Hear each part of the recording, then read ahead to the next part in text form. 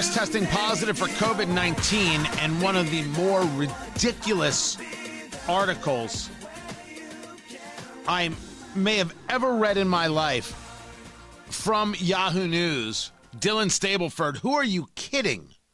First, Kamala Harris got announced tested positive for COVID-19 utilizing rapid PCR tests, according to Kristen Allen, her press secretary. She has exhibited no symptoms, will isolate and continue to work from the vice president's residence. Well, first things first. I don't want the vice president having COVID, and I wish her well. I don't like her politics. I don't like her attitude. I don't like her. I don't wish her COVID. I don't wish that on anybody. That's insane. What I will not accept is the following part of the statement. She has not been in close contact to the president or first lady due to their respective recent travel schedules. She will follow CDC guidelines and the advice of her physicians. The vice president will return to the White House when she tests negative. I'm not buying into the idea that they haven't been close contacts. What kind of craziness am I supposed to believe this with? I've seen them together on a million occasions.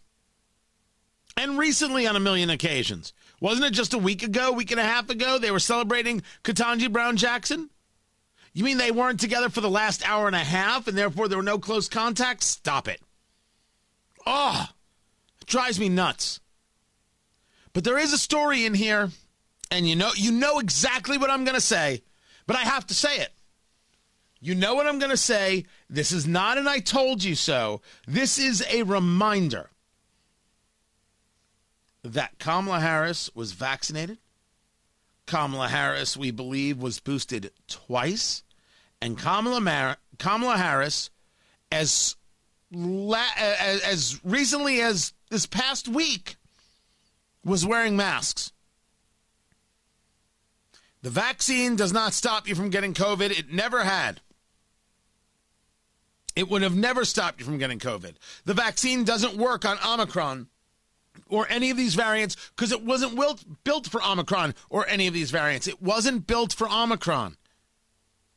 Anybody who says get vaccinated and that's what's going to protect you from the vaccine is not being honest when we talk about variants.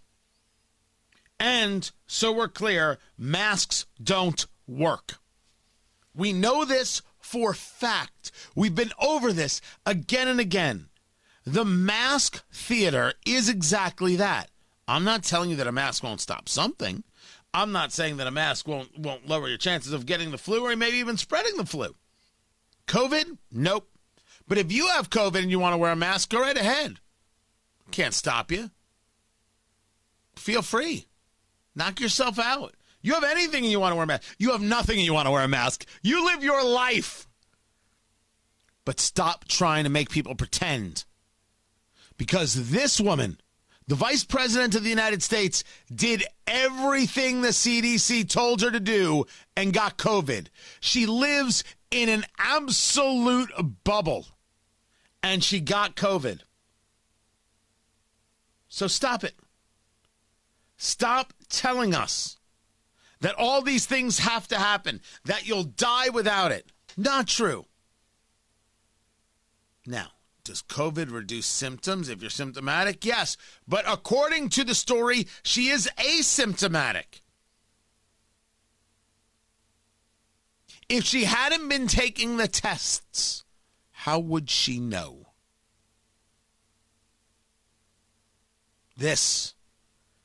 If there isn't anything else that's going to explain to you that these variants are different than COVID. By the way, Ron Wyden of Oregon, Chris Murphy of Connecticut, both announced positive tests. They also did that today.